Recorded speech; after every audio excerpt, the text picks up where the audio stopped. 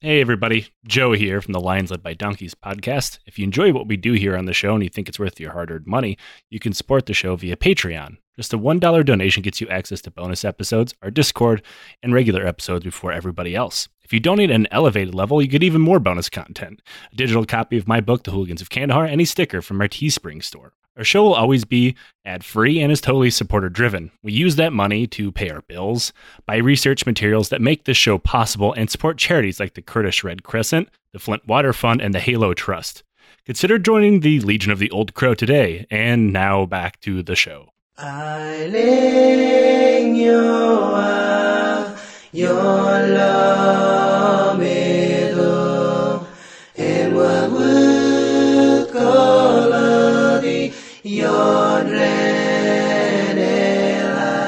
Hello, and welcome to another episode of Lions Led by Donkeys. I am Joe, and with me today is Sarah. Hello. Sarah. Yay, Sarah. Am I allowed to say that with anybody else? Am I cheating on Liam? I don't want to get involved in y'all's relationship. It's for the best. We're not quite cemented on what we truly are to one another. Anyway, we're talking about podcasting today. Are we talking about podcasting, or are we podcasting about something else? We're podcasting about something else. Now, Sarah, you have a show called It Came From the Sea. It's true. You are our go-to person when it comes to anything to do with the ocean. And also we talked about things that aren't ocean related, but that's not important. That ruins my train of thought. How do you feel about the Pacific Islands? Wow, that's a loaded question. Considering I spent most of my adult life on Pacific Islands, I have thoughts. Mm-hmm. I think generally the islands themselves, like the geology is beautiful. The cultures are very interesting and diverse and deep. And the kind of modern situations all around, not great. So you're saying is you wouldn't want to drop a nuclear weapon on one of them or several of them? No. Yeah. I had to think about it, but no. That was a layup. You shouldn't want to do that. However... you know who did that a lot? The entirety of the U.S. Government in the 1940s through 60s?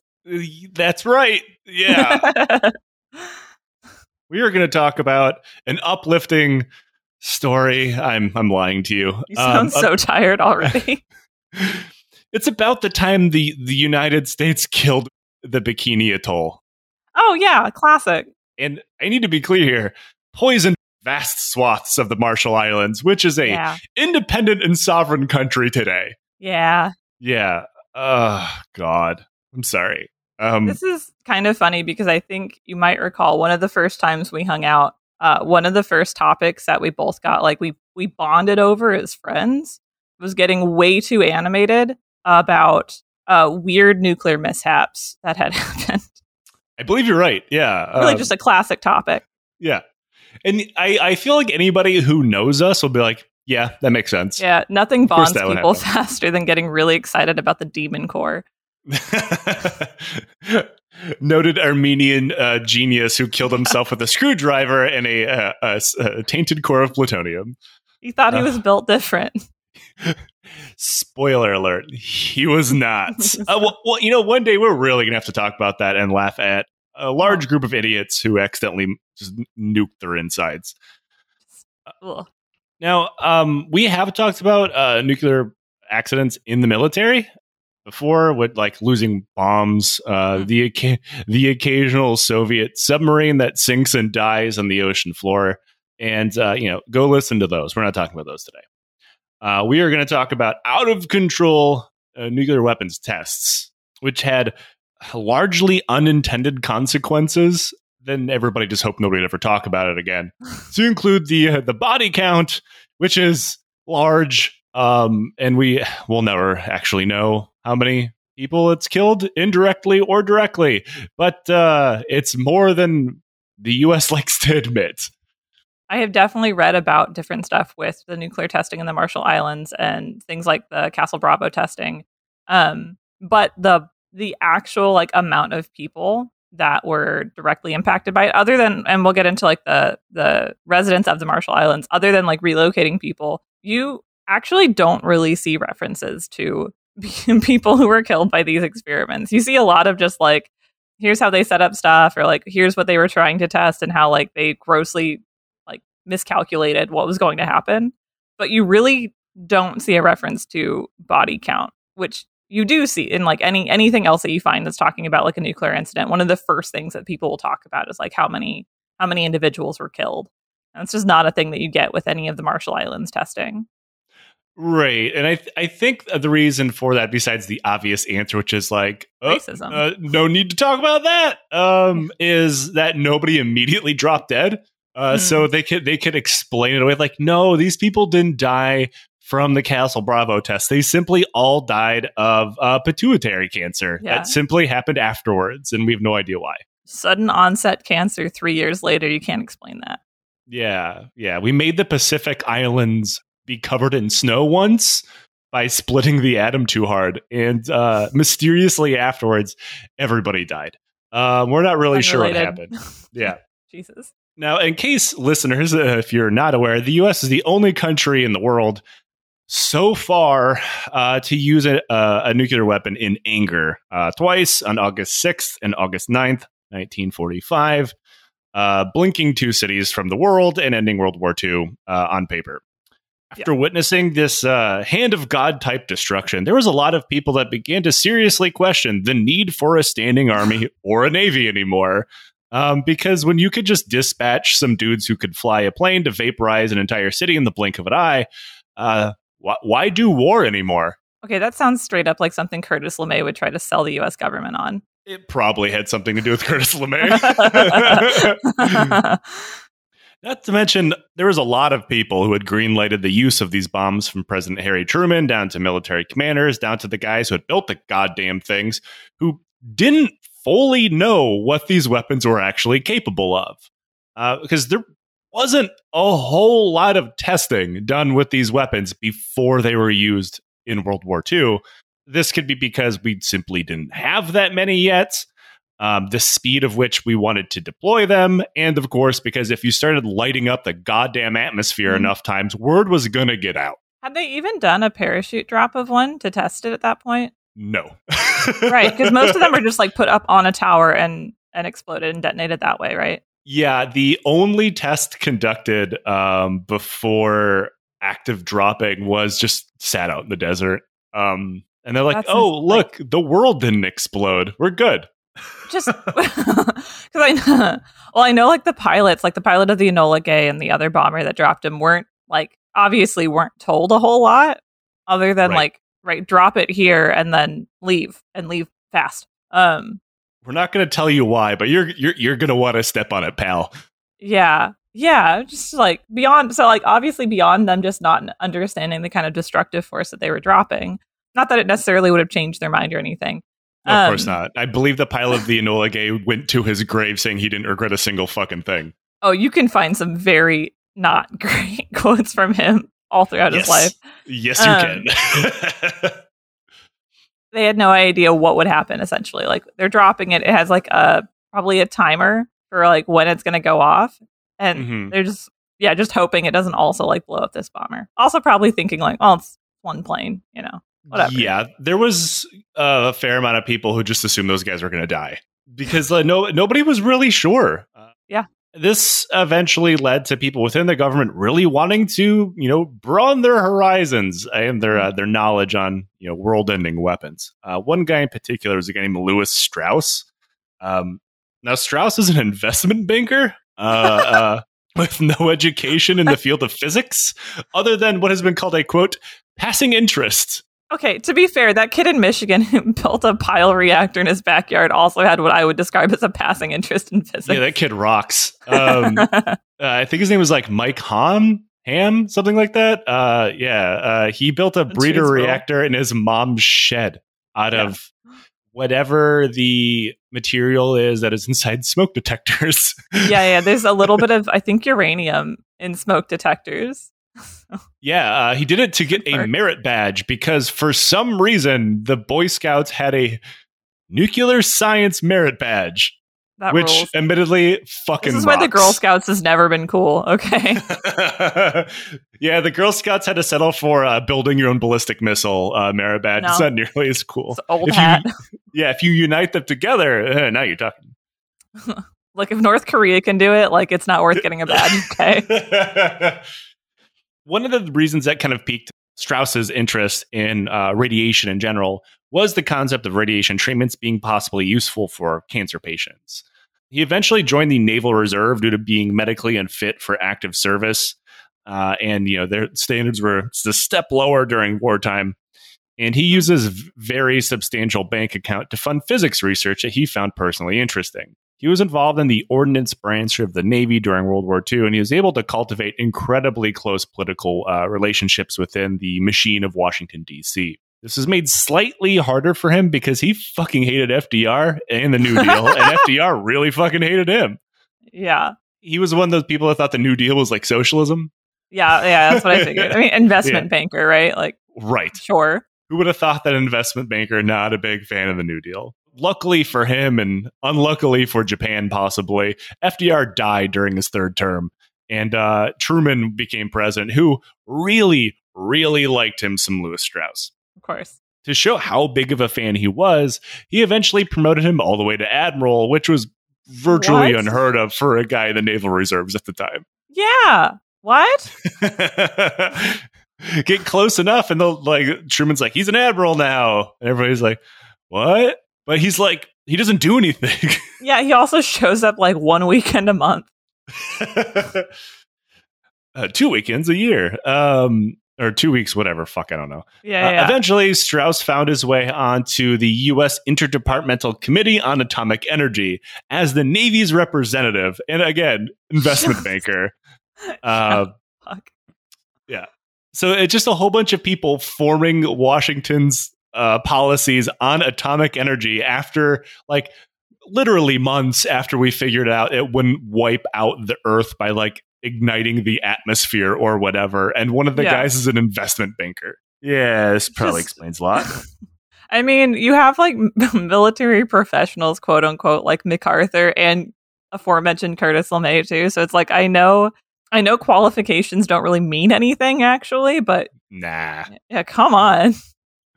Meanwhile, the scientists are like, please stop putting your dick and balls on the bomb. We've been telling there you are guys some of those this. scientists who would absolutely do that, though. Yeah, that's true. I mean, they were the guys who killed themselves while trying to fuck around with a screwdriver with a core. Several of them were the people who would, like, just out of, like, pure, like, petty whatever, create the infrastructure for climate change denial. Because people told them they were nuclear physicists and they weren't climate scientists, and their response was, fuck you. I'll do what I want, god damn it. Yeah. Reagan will listen. Yeah, you just have to make an appointment after his astronomer leaves. That's right. Now, a lot of the people on this interdepartmental committee, investment banker or no, were quite curious on what more applications for nuclear weapons were. Because remember, they had just dropped it on the city. They haven't done anything else with it. They're like, okay, but like, what if we don't do war crimes with it? Can we use our military targets? Operation Plowshare? Oh no. That's a topic at length, probably for a lot of people. Like, what if we blasted a fucking lake in the ground? Fucking incredible, man. How long it took to make the Panama Canal? Fuck that. It's the Staples commercial for the easy button, but there's just a fucking mushroom cloud in the background. Okay, but we're not talking about that. No, I promise I'll save that at length for a different time. Like, we knew, okay, this is the make city go away button, but what if, like, we dropped it on a Navy while it was out at sea? Like, hypothetically, another Pearl Harbor is happening and we see a Japanese fleet, well, not the Japanese anymore, a Russian fleet out at sea. Like, what if we fucking nuked them? Would that work? What would it do to the ships? Right. Now, Strauss, being the naval representative on the board, was determined to show that the Navy would be fine in the age of atomic warfare, and dropping a nuke on it wasn't that big of a deal. He's not even just not a physicist. He also is just, like, not somebody who's been around Navy stuff, really. I don't think he was even ever on a boat. He was a Naval Reserve guy in DC. Yeah, right. His uniform makes as much sense as a guy from the Sea Org. He's got like 3 ribbons, and it's like his marksmanship and his national service defense. But he's an admiral, yeah. Yeah. So, he wanted to drop a nuke on some boats. And Who wouldn't? yeah, I mean, to be fair, it probably would look rad from the outside, and you actually can watch videos of this test as long as you ignore everything that happens afterwards and before. Yeah. Very, very bright, pretty lights. Watching the middle 5 minutes of Radio Bikini. And I should point out here, the modern day, we see something like this, and we assume the Navy was just trying to get more funding, like every defense contractor, affiliated journalist talking about why some country has totally left the U.S. in the dust about some weapons development or another, and go back like 2 weeks talking about supersonic fucking missiles in Ukraine or something. This shit happens all the time. But at the time, this is a serious question that people weren't quite so sure of. And the military-industrial complex wasn't quite what we know it as today. It was still there, of course, and Eisenhower would famously warn everybody about it in a couple of years, and that warning would be completely ignored. But we were already balls deep in the Cold War. People were curious what the future of warfare looked like.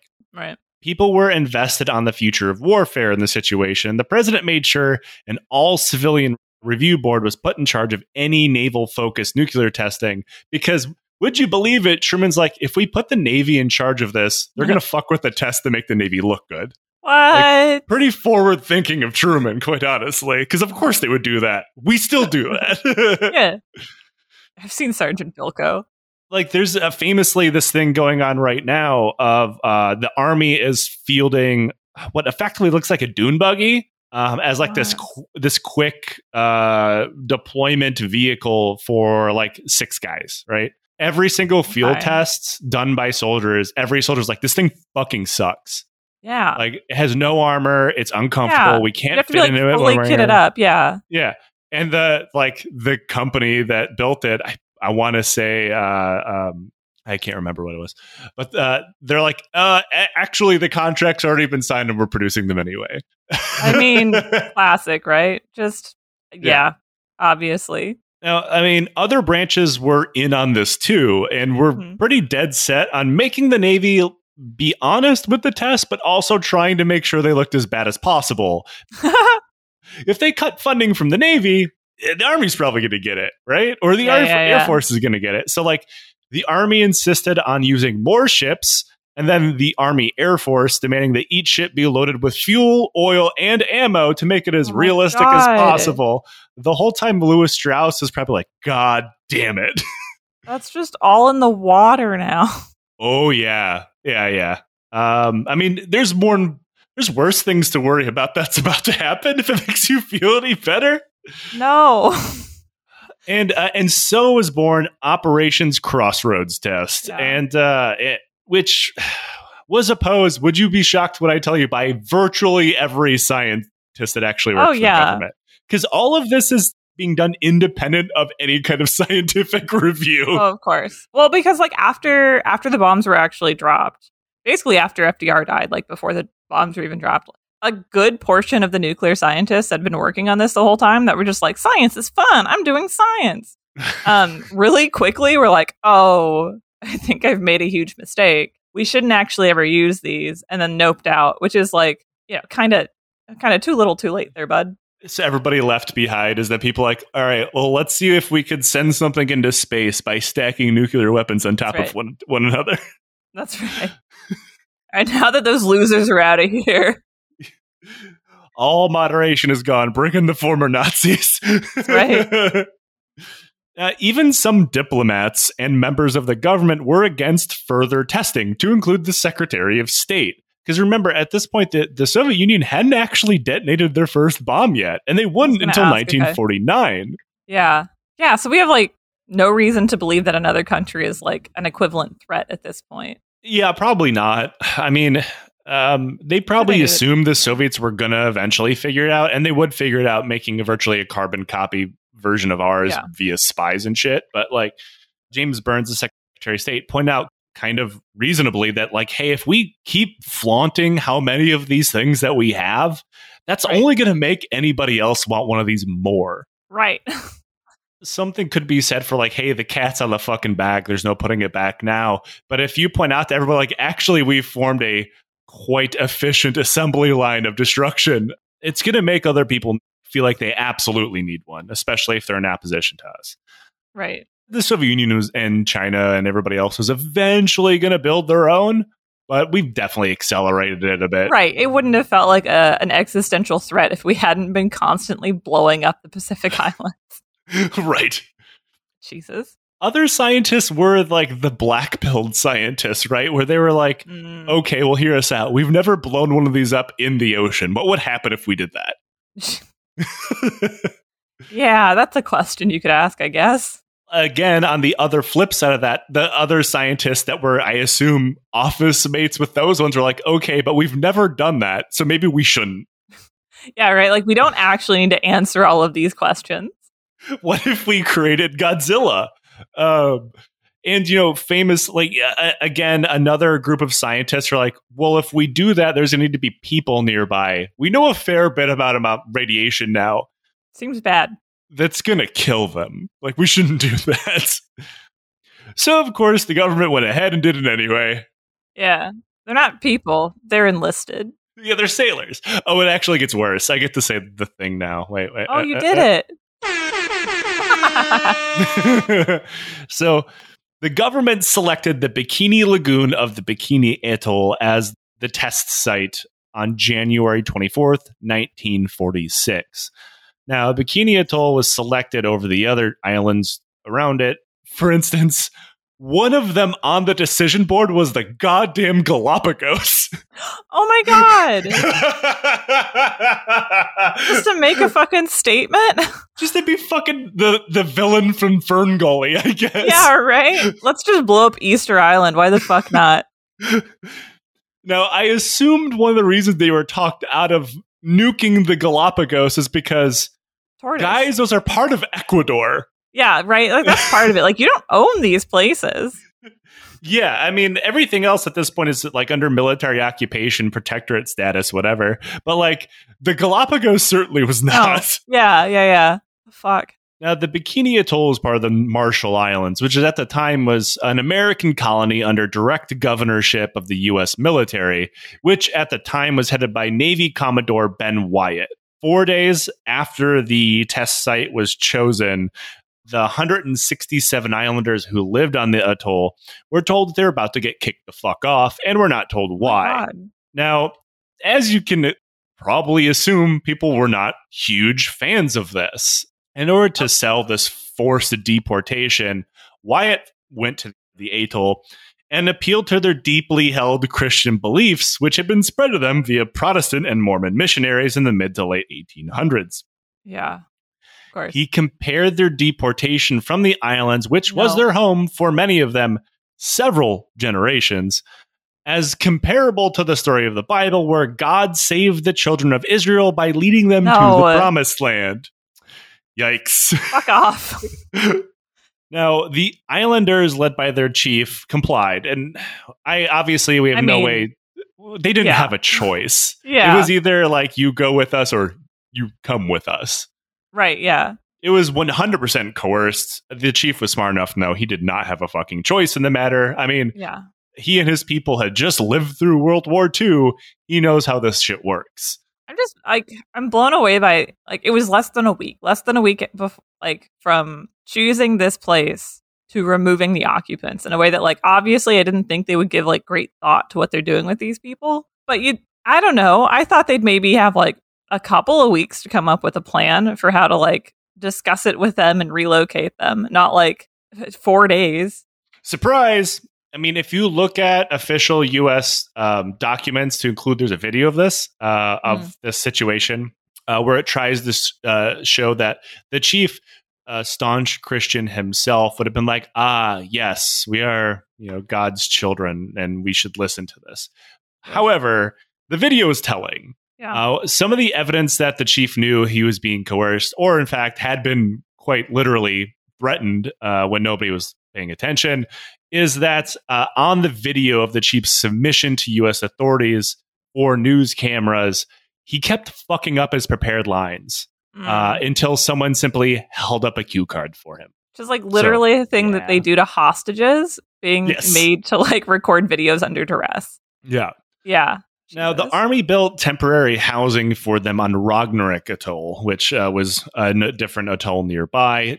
Now, I say temporary as in they were one step above tents, and the army told them that they would be there for a few weeks, maybe a month. They wouldn't be there very long. They're still there? We'll get there.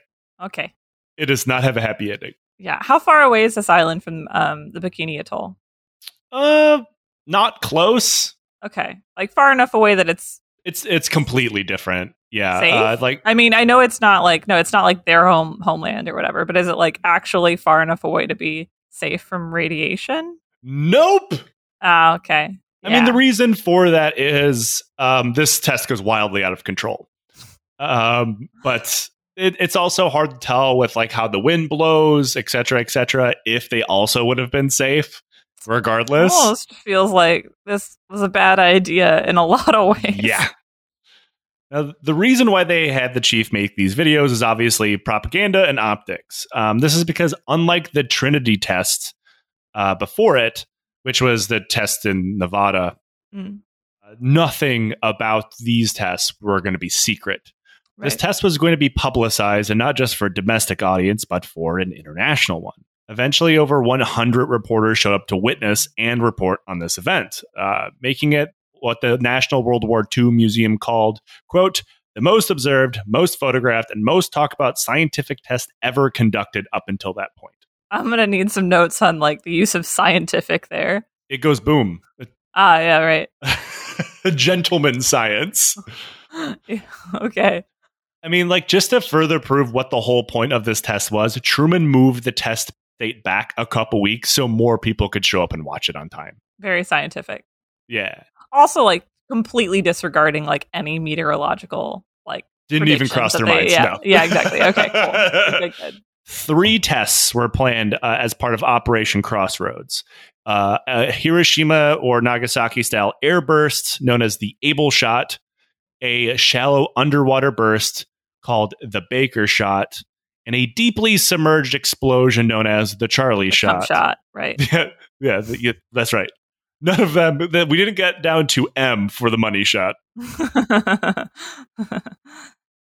Now, they assembled the target fleet that they were going to nuke, made up of dozens of old mothballed Navy ships and quite a few captured Japanese and German ones, too. In case you're wondering, what are you going to do with all these captured things at the end of a war? Nuke them, I guess. They then packed the ships with animals because you had to test what would happen to the crew. And this included 200 pigs, 60 guinea pigs, 204 goats, 5,000 rats, and 200 mice. They already knew what was going to happen. Yeah. Like this would have made sense during like the Trinity tests when they were like, we're not really sure what happens when you get dosed with radiation via explosion. And they did have animals like set out during a lot of the ground testing in Nevada. So, right. And not to mention, they just nuked 2 cities full of people. Yeah. Right. Yeah. But yeah, they went ahead.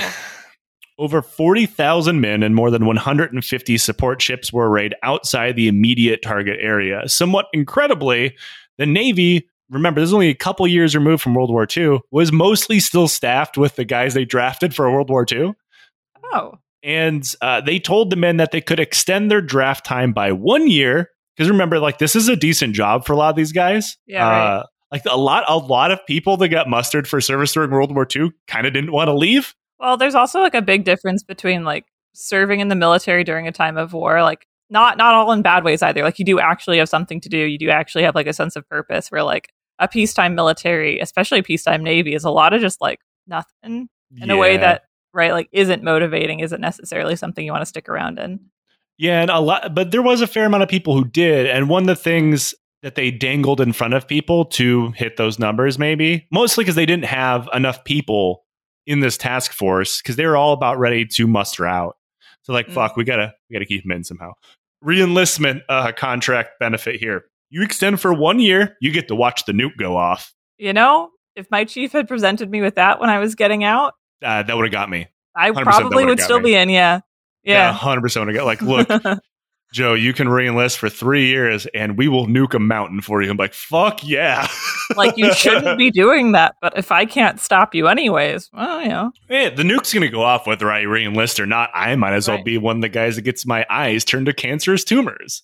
Right. You get at least 50% disability for that. Yeah, what's the VA? Actually, the VA rating for these guys is oh my god, not good. Like unfortunately, 17%. The VA has decided that your nuclear-related cancer is not service-connected. Yeah, it could have come from anywhere. Yeah. Now the Able shit. Now the Able shot went off on July 1st, 1946. The Baker shot went off July 25th. And according to the government, they were both fundamentally the same device. They are implosion-based plutonium bombs. However, the results were not the same, nor what anybody was expecting. So the Able was in the air, and then the whatever the B one was like shallow, right? Yes. Okay. The Able shot was dropped out of a plane, which missed its target by a half mile, of course. Couldn't have known. And this, of course, will be part of one of the many cascading safety failures that happens. It detonated above ships that were not meant to be targeted. Oh. Now, they weren't supply ships or like the service ships with the crewmen on them.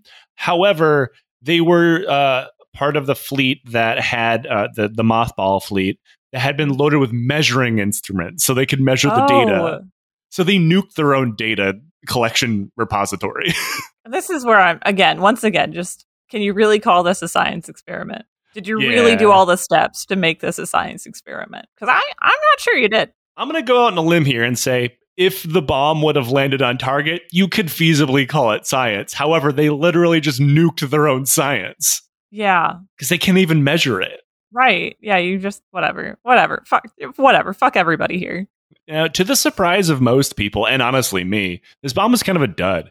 It did damage to the ships close to the epicenter of the blast, but outside of that, damage was quite minimal. And since it was just an airburst, it didn't contaminate anything as much as people figured it would. I mean, it did spray nuclear contaminants in whichever direction, but it wasn't as close. It didn't spread it as much as they thought it would, etc. It was kind of a failure. Part of the stuff that spread a bunch of the nuclear material in Nagasaki and Hiroshima was the fires. So I guess that makes sense, right? If you don't have a bunch of like paper and thin wood to like be irradiated and then catch on fire and then spread ash around, there is just like less material to carry radiation. Right. And like the fallout can't get in the smoke and be easily carried by the wind. Like this just literally falls into the ocean or falls on a ship that's made out of metal. And full of your recording equipment. So full of your recording equipment. Can't measure anything. All right. Now, this actually was such a letdown. I was like, this sucks. That the journalists like left. Oh my God. Like a lot. There was still some there, but a lot like, oh, boo. And they left before the Baker shot started. God, send the intern next time. Yeah. Now, Baker went sideways, let's say. Now, this was the world's first underwater nuclear test. People were really rolling the dice, not entirely sure what would happen. And this is according... This is where we talk about the first whale to get superpowers. No! Scientists know. Scientists have known for so long that water is incompressible. And so, like, what that means, right, is like when you set something off in the air is very compressible. So, like, the act of the air squishing together and spreading apart will, like, absorb some of the energy. Water doesn't do that. So like just to say, like if you're setting off an explosion underwater, like you know that the size of the space taken up by the explosion is the amount of water that's gonna be moved. Like that's just how it fucking works. So like I'm already mad. I'm just upset. I'm actually really glad you explained that because I couldn't. You're the ocean person. And rather than try to explain why something went so seriously wrong, I'm going to quote directly from the historical radiological assessment because it's catastrophic, to use a word. Quote, the first effect of the blast was a tremendous bubble of water and steam that broke the ocean's surface. Then a huge wave, over 90 feet high, later called a base surge, rolled over target and support vessels. Remember, the support vessels are the ones with people in them, as well as the islands of the atoll. Vast quantities of radioactive God. debris, primarily consisting of fission products, radioactive elements resulting from fission or splitting of the bomb's plutonium, unconsumed plutonium from the bomb's fissioning core, and radioactive sand and coral that had been irradiated by the intense neutron radiation from the blast rained down on the target and support ships, islands, and lagoon. This unexpected outcome caused the contamination of both target and support ships, the extent of which depended on each ship's position relative to the 0 point of the blast. 12 of the ships in the immediate area of the detonation exploded and sank immediately. Jesus. Whoops. Okay, I knew that there would be a lot of water displaced, but when you said it was a shallow burst, I, for whatever reason, forgot that they were on an atoll, which is like, an atoll is a collapsed underwater volcano. So inside is a crater in the middle of a kind of a ring of what looks like a circle of an island. Holy shit, I didn't know that. So they effectively put it in a cannon to fire outwards. I just I guess anytime I had read about this, I knew because I have read about it some. I thought it was in the open ocean, I guess, because a lot of the tests that they would do in the Pacific Proving Grounds would be just like in the open ocean. Yeah, those occurred after this for a reason. Yeah, because I'm just like, what the fuck did you think was going to happen if you just had it like suspended near the one shallow bit of seafloor that you had available? Like, the fuck?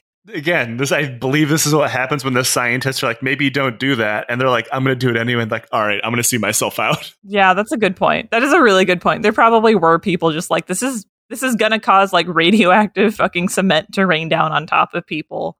And then you just had admirals and whatever going, but what if it didn't? Not to mention a 90-foot wave of radiation slapping into your boat. Yeah. Now, Jesus Christ. You would think going into, say, a large-scale nuclear test, Sarah, one of the things you'd have in place is a decontamination process. No. They didn't. What? At all. Nobody even thought about how to decontaminate a ship.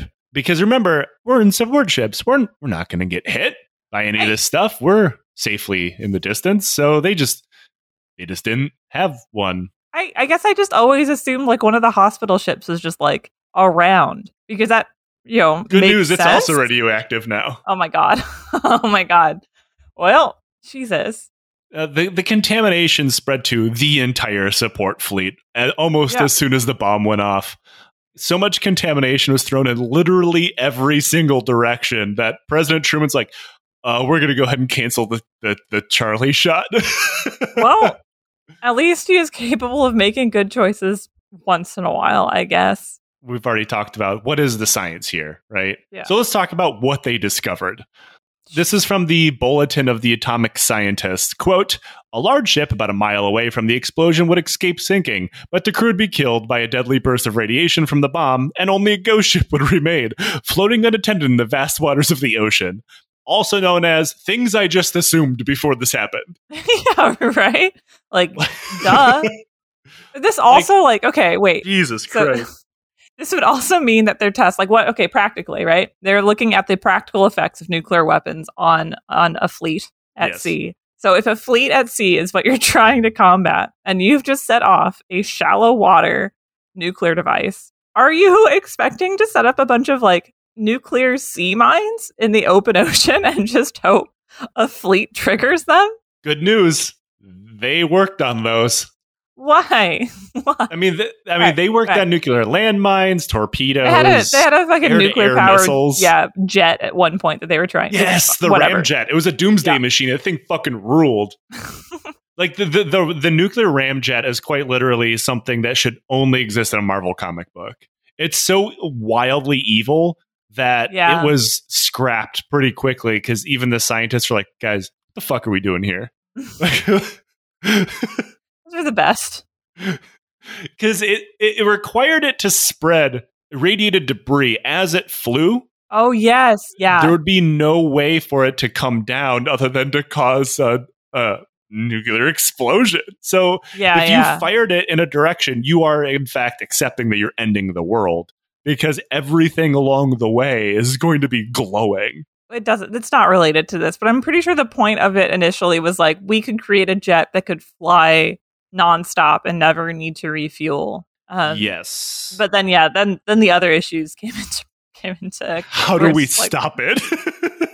It'll never stop. That's the point. You want an unstoppable plane, and you got it. Yeah, it was building the unstoppable plane that would also hold more nuclear weapons on board. I believe. Yeah. It's literally something that like comes out of Warhammer 40K. Like nobody would actually attempt to build that until it happened, and then everybody like took a good long look at themselves in the mirror and like, come on, guys. Let's just go back to planning to nuke the moon instead. This one was a bust. Yeah.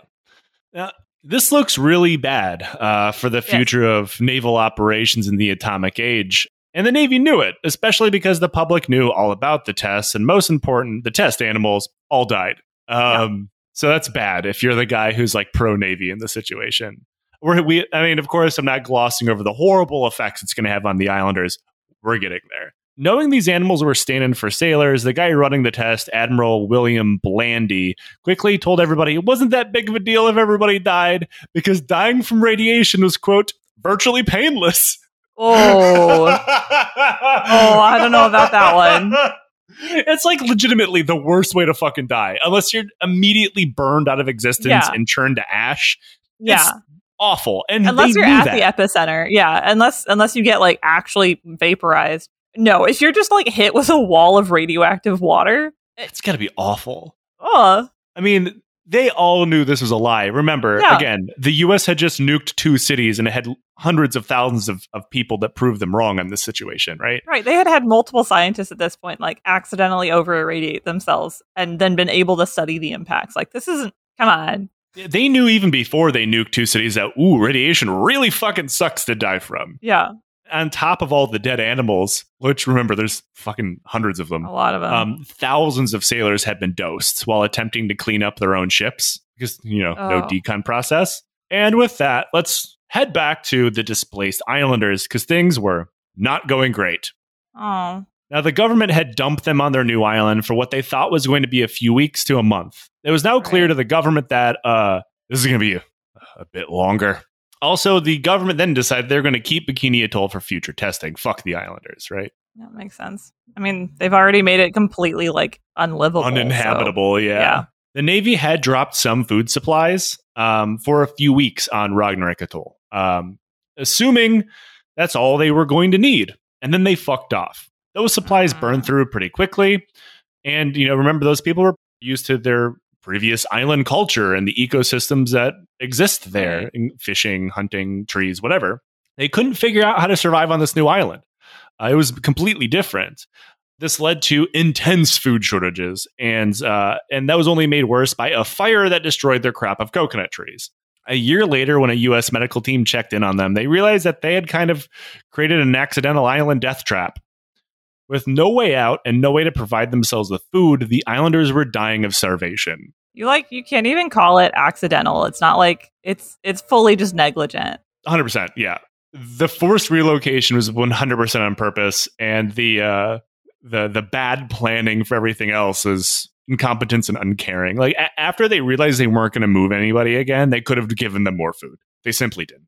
They didn't even fucking check in on them. Right. That's part of this too. Is like they didn't check in on them. How would they have been able to communicate even back to the Navy to like let them know things aren't going well?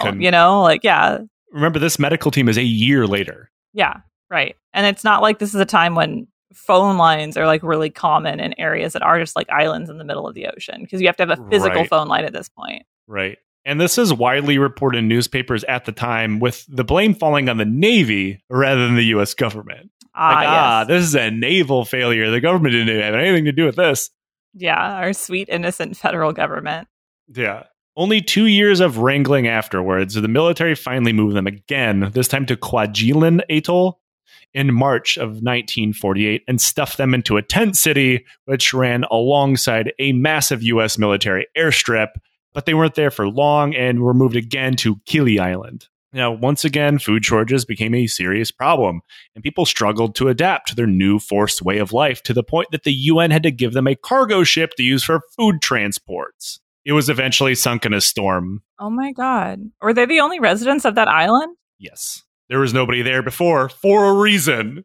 Yeah, right. And like at least for that interim period where they were next to an airstrip, like they had a chance of talking to somebody, of like getting any kind of information or like asking for any kind of aid. But by like moving them again to an island that is uninhabited is just the like, we don't really want to look at this problem that we've created. Right. Especially in like, in over the course of, however many hundreds or thousands of years of Polynesian migration across the Pacific Ocean, if an island wasn't settled on, there's a fucking reason for it. Right. Like people probably showed up, they're like, wow, nothing here, moving on. It's not like Voyagers just didn't know that island was there. Right. Now, unfortunately for the Bikinian Islanders, the U.S. military was not done rendering their island into a radioactive hellhole. Enter Operation Castle. Yes. So by the time of Operation Castle, the control of nuclear testing had finally been handed over to a civilian control panel known as the Atomic Energy Commission, which still exists today. Yeah. FYI, Lewis Strauss made them jump over so many different fucking obstacles to get to that point. Did he just like really not want to give up control of like whatever? Oh, don't worry. He was still on that commission. He was one of 5 commissioners. Oh my God. Okay. Jesus. In the meantime, the U.S. had continued bombing the living shit out of the Marshall Islands, specifically the Eniwetok Atoll. Oh, yeah.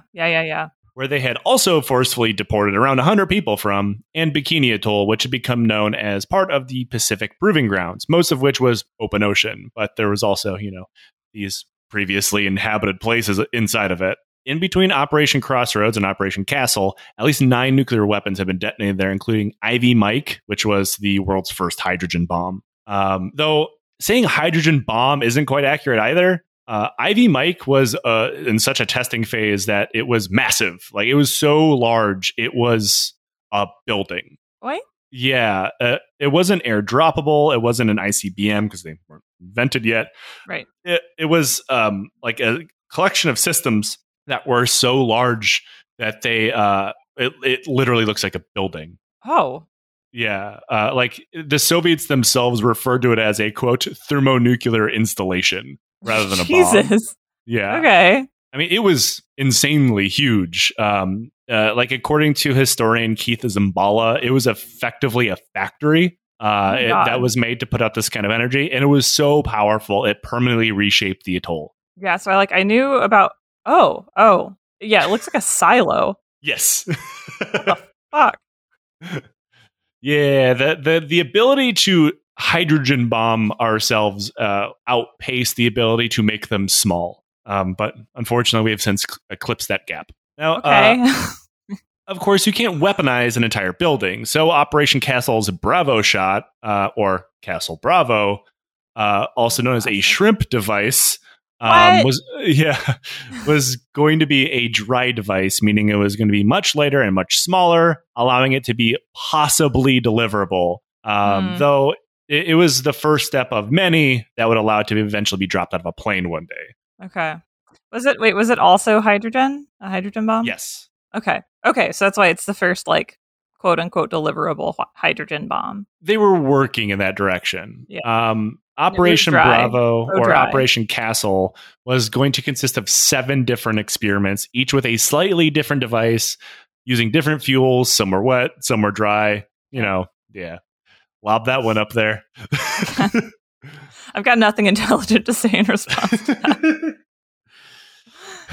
that. Wet ass hydrogen bomb. Where are my girls at? For comparison, the Bravo shot weighed 23,500 pounds with a theorized yield of around 5 megatons. Ivy Mike was 10 megatons, but it was the size of a factory. The Hiroshima and Nagasaki were in the kiloton range, right? So Fat Man, the bomb dropped on Nagasaki not even 10 years before, had a yield of 21 kilotons. Right. For dumb people like me who aren't aware of math conversions, 1,000 kilotons equals 1 megaton, and 1 megaton is equal to 1 million tons of TNT. Yeah. So bomb big. Orders of magnitude. Just yes. Fucking ridiculous. Okay. And once we uncorked the bastard of splitting the atom to make people blink out of existence, we didn't stop going back to that well for a while. Yeah. Now, Jesus. the Bravo device was sat down on an artificial island in Bikini Atoll, which was like loaded with diagnostic equipment and stuff. And then set off on March 1st, 1954.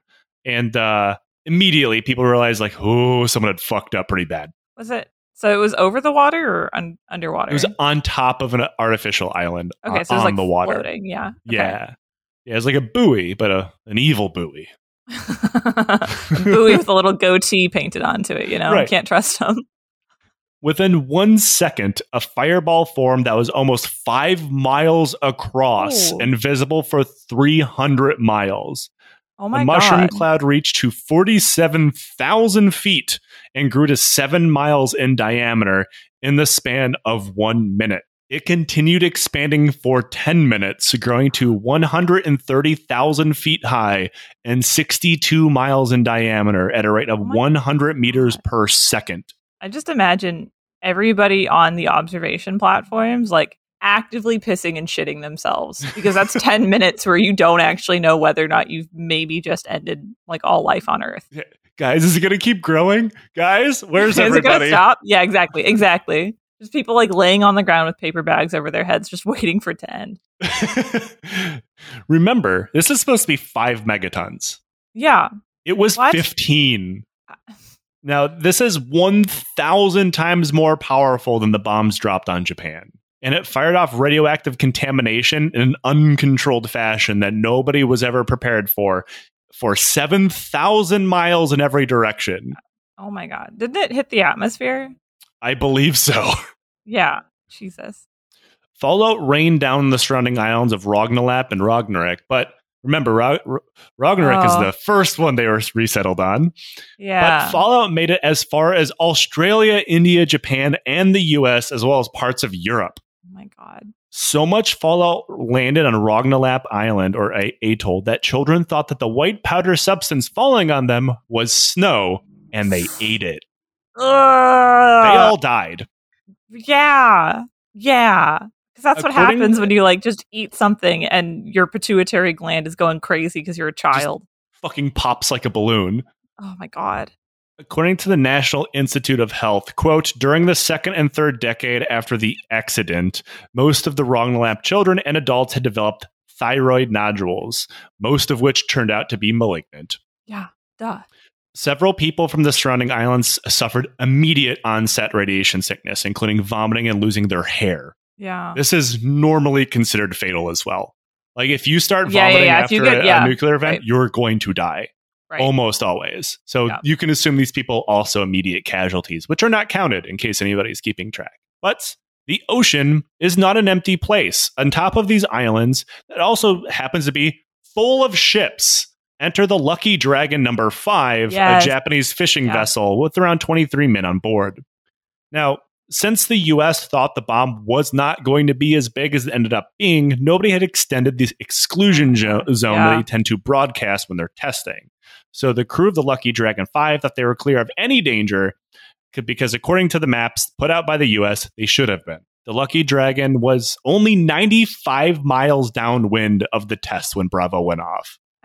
Yikes. You know, you can say a lot of things about the Soviet Union and it's like just complete disregard for the value of life. But when they did most of their tests in Siberia, they at least like did take into account things like wind.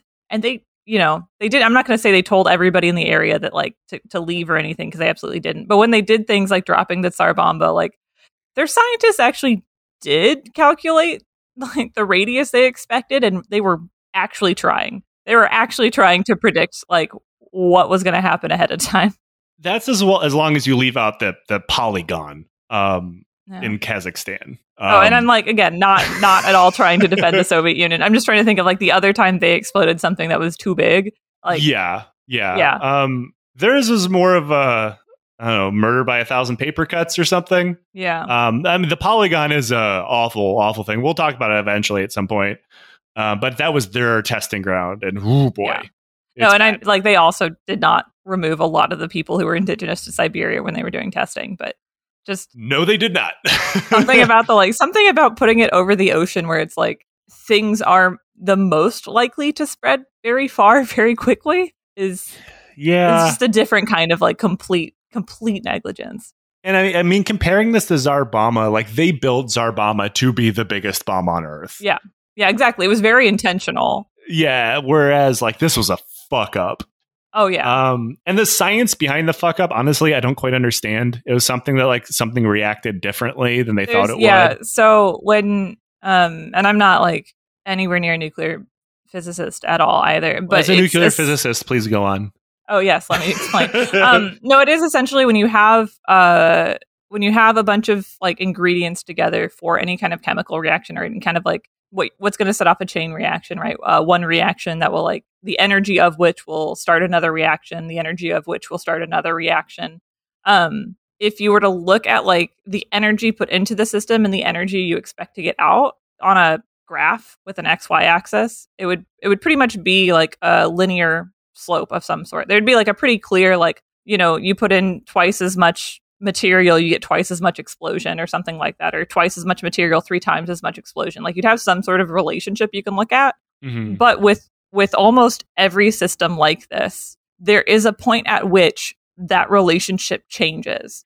And so my understanding of what happened with Castle Bravo was essentially they were assuming that the relationship was going to continue to be this like very obvious and predictable. We put in this much material, we put in this much energy, we will get right this like normal factor of growth when we get energy out. And they just hadn't like physics wasn't advanced enough to predict this, and they hadn't obviously tested anything this big. So they just didn't realize that like, well, no, actually, if you put in like 3 or 4 times more material than you have before, you're not going to get the same response. You're actually going to get like just a much, much bigger response out of this material. And it's one of those things just where like a wild runaway chain reaction type deal, maybe?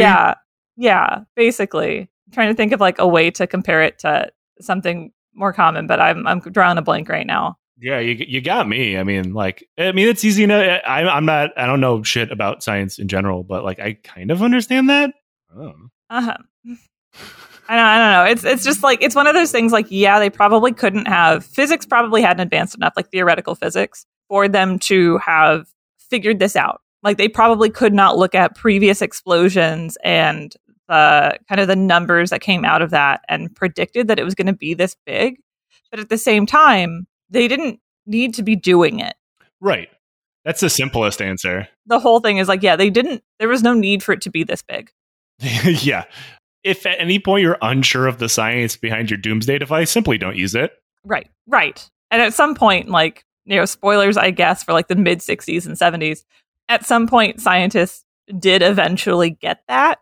Yeah. But like, maybe we shouldn't do this anymore, guys. Yeah. We did kind of just blow up an entire like atoll worth of like homelands for people in order to figure that out. And of course, the most insane reaction to this would be like, this was worth the sacrifice to learn these things, and like, fuck off. Fuck you. I'm not even entertaining that bullshit. No, it literally wasn't. These like, there was nothing that we gained out of almost any of these specific proving ground tests that like needed to happen. No, of course not. So one lucky Dragon crewman, who, remember, was only 95 miles away from the blast, said, quote, "A yellow flash poured through the porthole," which I have to say is a bad fucking sign if you can see colors. Wondering what happened, I jumped up from my bunk near the door, ran on deck, and was astonished. Bridge, sky, and sea burst into view, painting a flaming sunset. I looked around in a daze, and I was totally at a loss. And then the white ash began to rain down on them. Oh my God. That's like really fast too. Yeah. Having no idea what any of this was, many of them touched it with their bare hands. What time of day did this happen? Was it at night? I believe it was in the middle of the day. Oh, wow. Okay. Within hours, every man on board became violently ill. They experienced pain, headaches, nausea, dizziness, and diarrhea. Their eyes began to turn red, and they developed an itchy mucus. Ugh. Oh, wait. Was that like conjunctivitis? Isn't there like a specific type of conjunctivitis? Pink eye. Yeah, I mean, I Yeah. think it could also be like radiation burns or something on Ugh, their eyes true. because some of them looked at it with unprotected Yeah. eyes. Now Ugh. they figured out like they had no idea what had happened to them. However, they thought that this ash probably had something to do with it, right?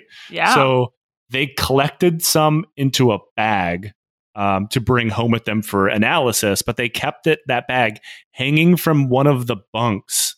So it was right Oh. next to them during their entire trip back to Japan.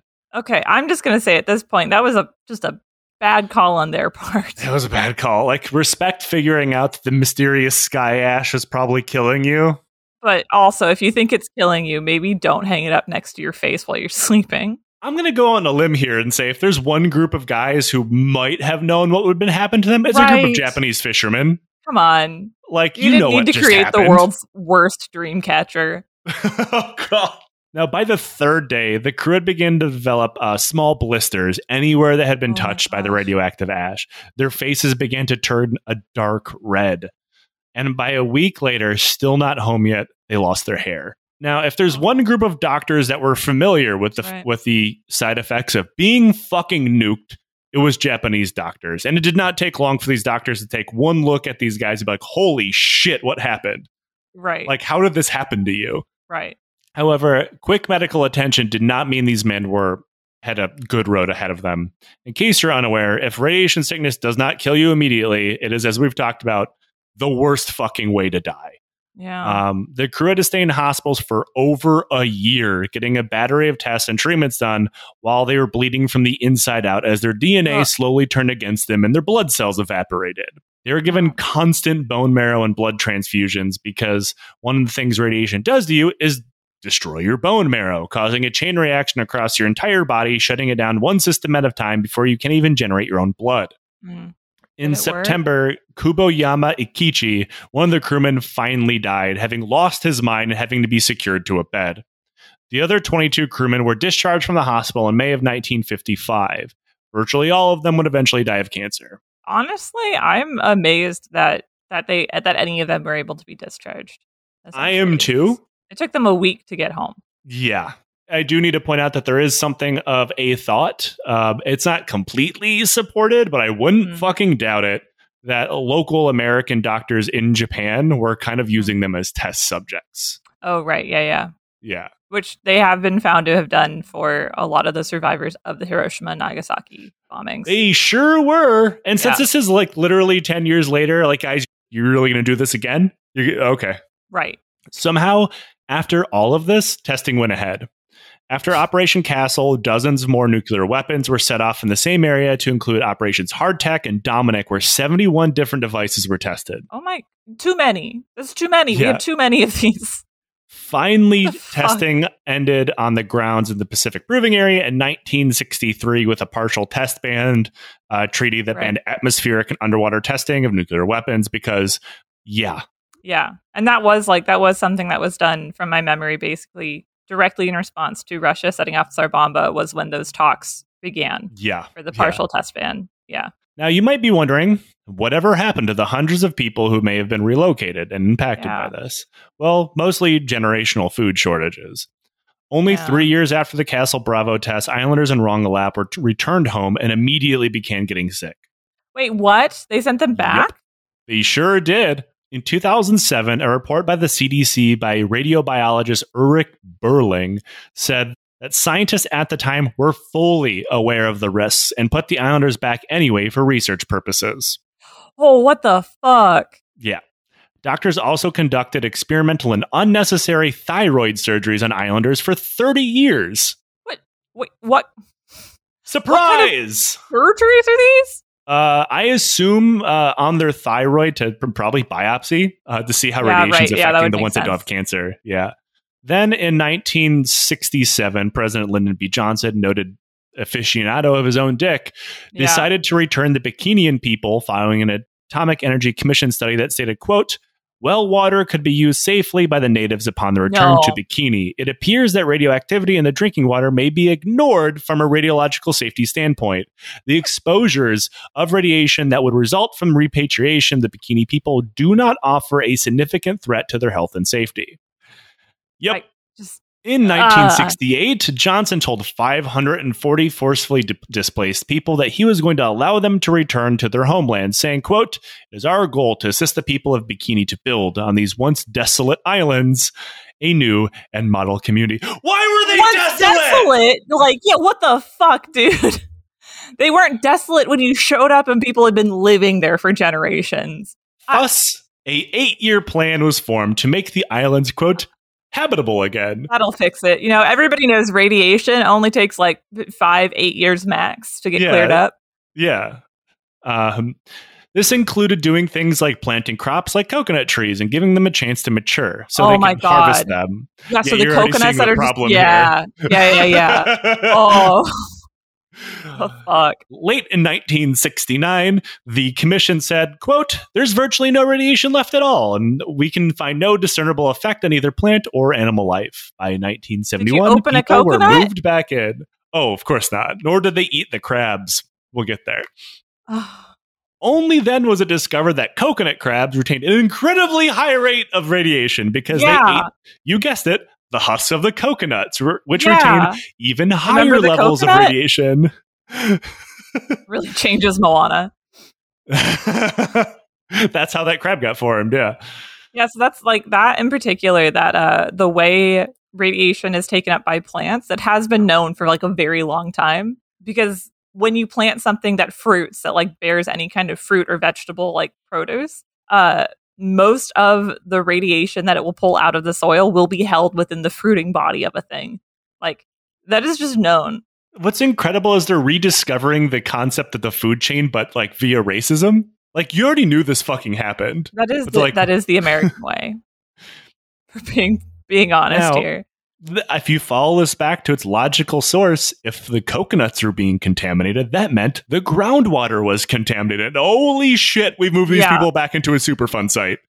No water on the island, no animal that lived on the island, and no food grown on the island was fit for human consumption. Oh my God.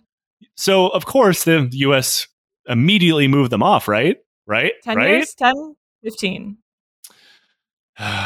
Yeah. The U.S. did not move these people immediately. Instead, they put out weird rules. To be fair, the U.S. was busy with like this little thing called Vietnam that definitely needed to happen. Like, one of the rules were like, don't eat or drink anything on the island. We'll send it to you. I mean, that's basically just like living in Red Hill on Oahu right now. Yeah. By 1978, the U.S. finally conceded they'd have to move them again when it was discovered that every single person on the island had 11 times more the amount of cesium-137 in their bodies than anybody ever should throughout the entirety of their lives. Yeah, fully 10 years later then. Yeah. Jesus. Since then, the U.S. has dragged its feet in court, lowballing any settlements or, trust funds that should be set up for the victims of its testing. When the Bikinian people brought this to the U.S. Supreme Court, the court refused to even hear the case. Yeah, a fucking Supreme Court always nothing but slam dunks, right? Bunch of old fucks. None of them should ever feel safe. Even the ones I like should never feel safe. They should feel just as safe as any school kid in America. Yeah. Since then, some amount of cleanup has been done with topsoil from various different atolls. It was then all locked away under a cement tomb on an island, though. That cork that they popped on top of it? Yep. You want to know what the seawater is doing to that whole thing? Seawater is notoriously not, difficult for any kind of engineering project to overcome. And Sarah, now tell me what happens if you plop an incredibly heavy cement sarcophagus directly down on a beach? I'm just so mad. It is basically the ultimate seawall here. Yeah, no, that's yeah, it's leaking. It's not going to do anything. Yeah, it's leaking. It's leaking real bad. Putting a cement cap on it was never going to do anything, right? Like, it's not going to prevent the loss of radioactive material because the water coming up through the sand underneath is just going to pull it all out anyways. And then because you have, this massively heavy just cement cap on top of this thing, it is going to create pressure. Like, it's going to be fucking heavy. And that's going to cause the land underneath it, which is sand and coral, to just shift and sink more and then release more radioactive material. Yeah, all the radioactive equipment that's buried will simply go back into the ocean. Ugh. Yeah. Science! Did they hire the Army Corps of Engineers to build this? I believe they hired a coyote who only went by the name Wiley. Oh my god! Just when did they? So what? I know the cap is leaking. Oh yeah. When did they establish the cap? Like how long has that been there? I think the 70s. Okay. Now, as for the independent Marshall Islands, they are still living with the effects of largely uncontrolled nuclear testing to this day. Thyroid conditions are so common that people have theorized that the Marshallese tradition of passing stories down via song will die out. Because so many people are having cancer, they can't fucking talk. Well, even if they have children, like radiation will move into an unborn fetus. Like that's right. Yeah. Yep.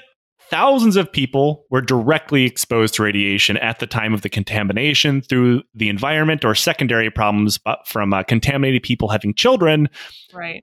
And which has only increased thyroid conditions like cancer and hyperthyroidism by 10 times the amount of the U.S. mainland.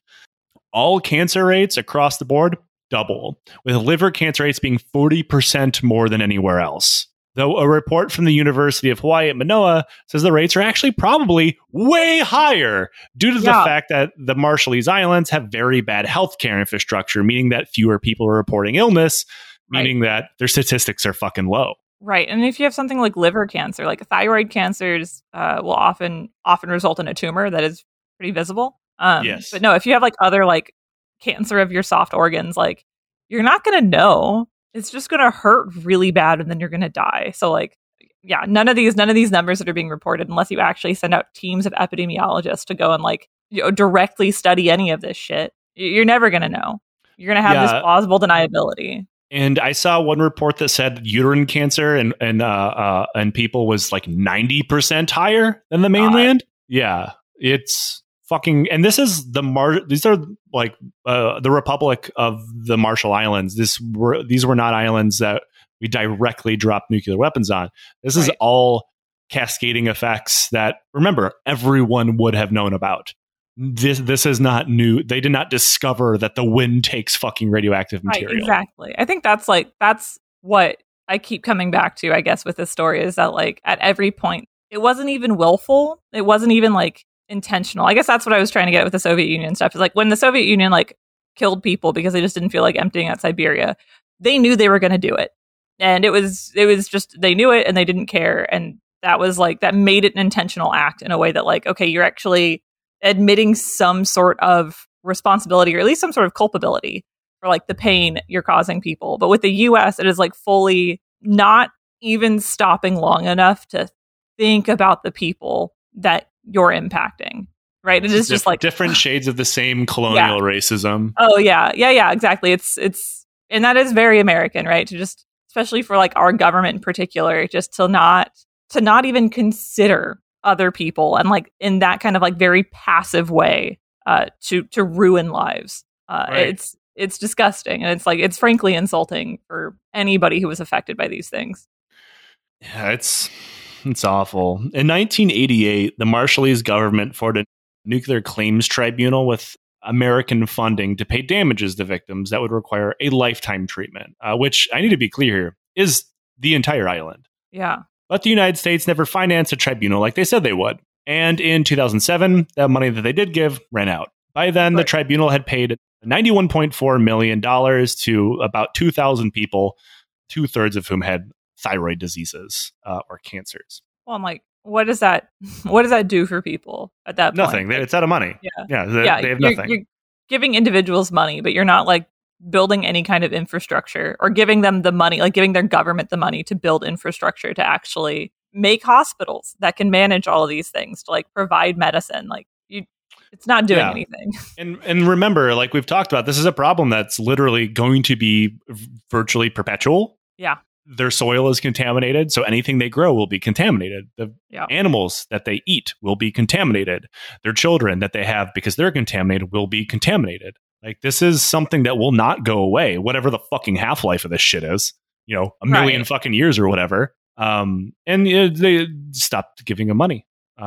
Now, this continues to run rampant without control or medical treatment, with no end in sight, as well as little to no cleanup efforts anywhere, effectively the United States killed the Marshall Islands Right. before it ever gave them independence in 1986. And in closing, in 1947, a Marshallese islander named Lore Kesabuki wrote effectively an anthem for his island of Ragnarok, which he'll never be able to go back to. It says, quote, "No longer can I stay, it's true. No longer can I live in peace and harmony. No longer can I rest my head on a sleeping mat and pillow, because my island and the life I once knew there, the thought is overwhelming, rendering me hopeless, helpless, and in great despair." And like, I've seen some really weird, fucked up tourism pieces that have come out, because obviously the Marshall Islands are desperately attempting to have an economy. Yeah. And one of them was from like Outside, the magazine Outside Online. Okay. That tries to like spin this in a way like, oh, you can eat the crabs, you can only eat like one a day. No. Because of course, one of the things that happens is, because of these abandoned areas, forcefully abandoned areas, it's apparently very good for scuba diving. That I would believe. Yeah. So like, that's like something that's sprang up in the economy since then. But like, come on, man. Come on. Right. Like they shouldn't have to rely on these things. Right. So that's the uplifting, lighthearted story.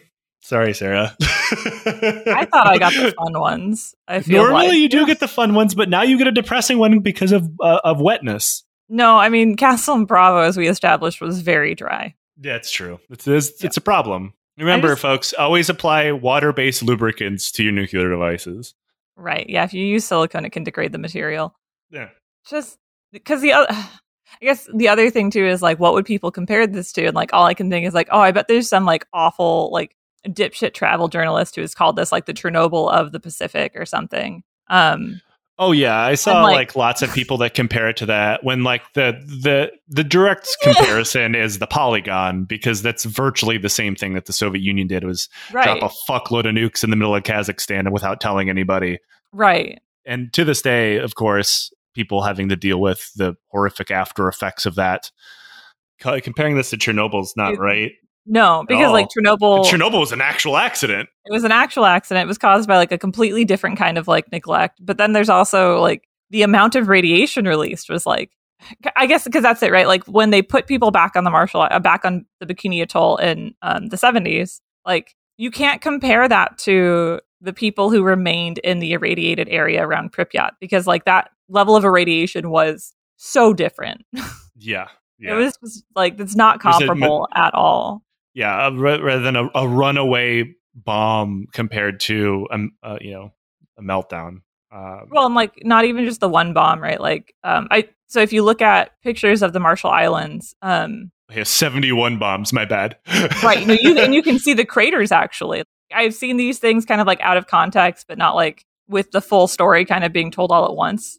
But no, you can see like full craters, like lagoons that have been created by atomic blasts in that area, and you can just see the pockmarks that are the result of like this. You can call it testing, but it really wasn't, right? Like they weren't really testing anything so much as they were just fucking around. Right, of course. And that's, the same thing that, I mean, even today in like Nevada, there's fucking places that are insanely irradiated. Yeah. And that's fucking awful. I'm fairly certain like Groom Lake and a lot of the other testing areas had been reservations, had been like areas where of course they fucking were. The indigenous populations of the US had already been like pushed into these areas that were like arid and were basically devoid of like the ability to grow food, and then further pushed off so that the US military could fuck around.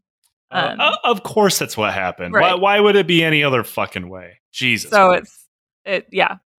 Now I do have something to let us exit out the gate on a happy note. Well, maybe not. You really don't like horses. Yeah. So we do something on the show called Questions from the Legion. If you'd like to ask a question from the Legion, support the show, go on our Patreon, add your question to the ever-growing thread, and I will pick it. So today's question from the Legion is, would you rather fight one horse-sized duck or 100 duck-sized horses? Oh, did you get this question off of Reddit in 2014? I guess. I mean, I would fight the duck-sized horses. Ducks are scary. A horse-sized duck, I don't think terrifying. So. It's terrifying. Yeah, no, thank you. But a bunch of horses, I get to just like punt? Yeah, exactly. How are they coming at me? Is it like one at a time, like an action movie? That would be fun. But also, if they're all coming at you at once, what if you just got like a big push broom? Yeah, get on out of here, ducks. Like the idea of a horse-sized duck is terrifying. That's like 600-pound duck with a weird twisted cock the size of a baseball bat charging at you. Okay, wait. You think the horse size? I guess horses were always hanging dong, so I guess a horses hang mad dong. Yeah, and since it's like awful. It's adopting all kinds of like horse characteristics. It gets the weird horse people teeth too. Well, some ducks have teeth. Oh yeah, but like the horse ones are weirder because they look like people teeth. I don't know why I find that so disconcerting, but I don't like it. I don't know that I've ever considered horses as having people teeth, but I grew up around really horses, big people teeth. I mean, they don't feel good when they bite you. Well, of course they don't. Yeah. People don't feel good when they bite you. Well, unless you're into that sort of thing, but like, whatever. But like, it's like that weird fish that has people teeth. I really don't like. Oh, a lot of fish have people teeth. You're talking about like parrotfish? I fucking hate that. Yeah, probably. Yeah, they look dorky as fuck. Yeah, need braces. Put braces on that fish. That's ableist. Being ableist to a fish. That's how we're going to close out this episode. Sarah, plug your show if you're into more ocean-based stuff. Listen to Sarah's show. That's pretty much it. Yeah. I have a podcast as well. It's called It Came from the Sea.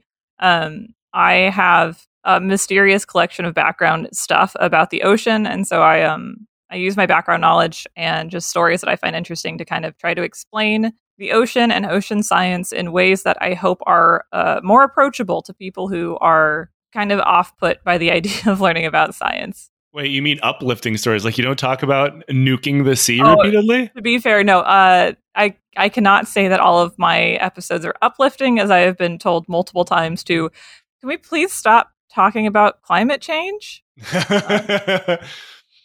Hey, if I've become the genocide podcast, you're becoming the climate change podcast. It's just what we have to do now. I have one that's not about climate change, but it's depressing because we learn about how overfishing caused Ebola. Outstanding. Everybody listen to Sarah's show. And also thank you for listening. If you like our show, consider supporting it on Patreon. Even $1 gets you all sorts of stuff like Discord access, bonus episodes, early episodes. Or if you don't want to spend money, consider leaving us a review. It's good for algorithmic based reasons that I do not understand, but it's free. So, cool. Also, until next time, don't nuke the Pacific Islands.